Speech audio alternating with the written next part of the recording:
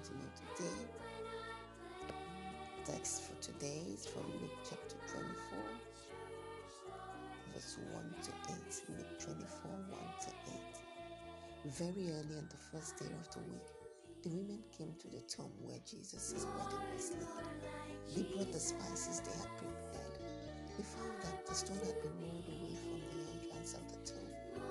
They went in, but they did not find the body of the Lord Jesus. While they were wondering about this, two men in shining clothes suddenly stood beside them. The women were very afraid. They bowed their heads to the ground. The men said to the women, "Why are you looking for a living person here? This is a place for the dead. Jesus is not here. He has risen from death. Do you remember what he said in Galilee? He said that the Son of Man must be given to evil men, be killed on a cross, and rise from death on the third day." Then the women remembered what Jesus had said.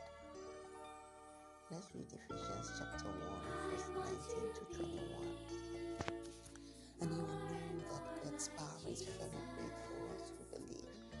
That power is the same as the great strength God used to raise Jesus from death and put him at his right side in heaven. God made Christ more important than all rulers, authorities, powers, and kings. Christ is more important than anything in this world or in the next world. Then let's read Romans chapter 8, verse 11. God raised Jesus from death. And if God's Spirit is living in you, then He will also give life to your bodies that die. God is the one who raised Christ from death, and He will give life through His Spirit that lives in you. What a beautiful name the name of Jesus is. It's not beautiful because of how it sounds or when it's handwritten in intricate calligraphy. No, it's beautiful because of who it belongs to. Our Savior Jesus. Jesus' name is, and it's not only beautiful, it's powerful. We sing, what a powerful name it is. What a powerful name it is. The name of Jesus. The name of Jesus isn't powerful as if it's a magic word that makes things happen. The name of Jesus is powerful because of who it belongs to. When we think about Jesus, it's not that Jesus has power, but Jesus is power.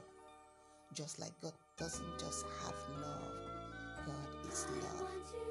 Jesus doesn't borrow his power from an outside source. Jesus is power. Jesus showed his power when he calmed the storm, fed 5,000, healed the sick, and when he defeated death itself and rose again. His name is above any other name, more powerful than anything on earth. When we pray, we often finish by saying, "In Jesus' name, amen." We don't say it to add a full stop to the end of our prayers. We pray this way because we are praying in the power of Jesus' name. Jesus, our King, Christ and Savior, is alive, and the same power that raised him from the dead lives in us. Wow. Aren't you excited about that? I am. Let us pray. In Jesus' name, amen. Father, we thank you for your word of your word. Thank you for the name Jesus, a powerful name. Oh, we are grateful for the sacrifice of your life, for dying, for rising again to save us from sin and death. We are grateful. Have your way in Jesus' name. Amen. And today, it's the same time tomorrow. So have a wonderful day today. And happy Easter.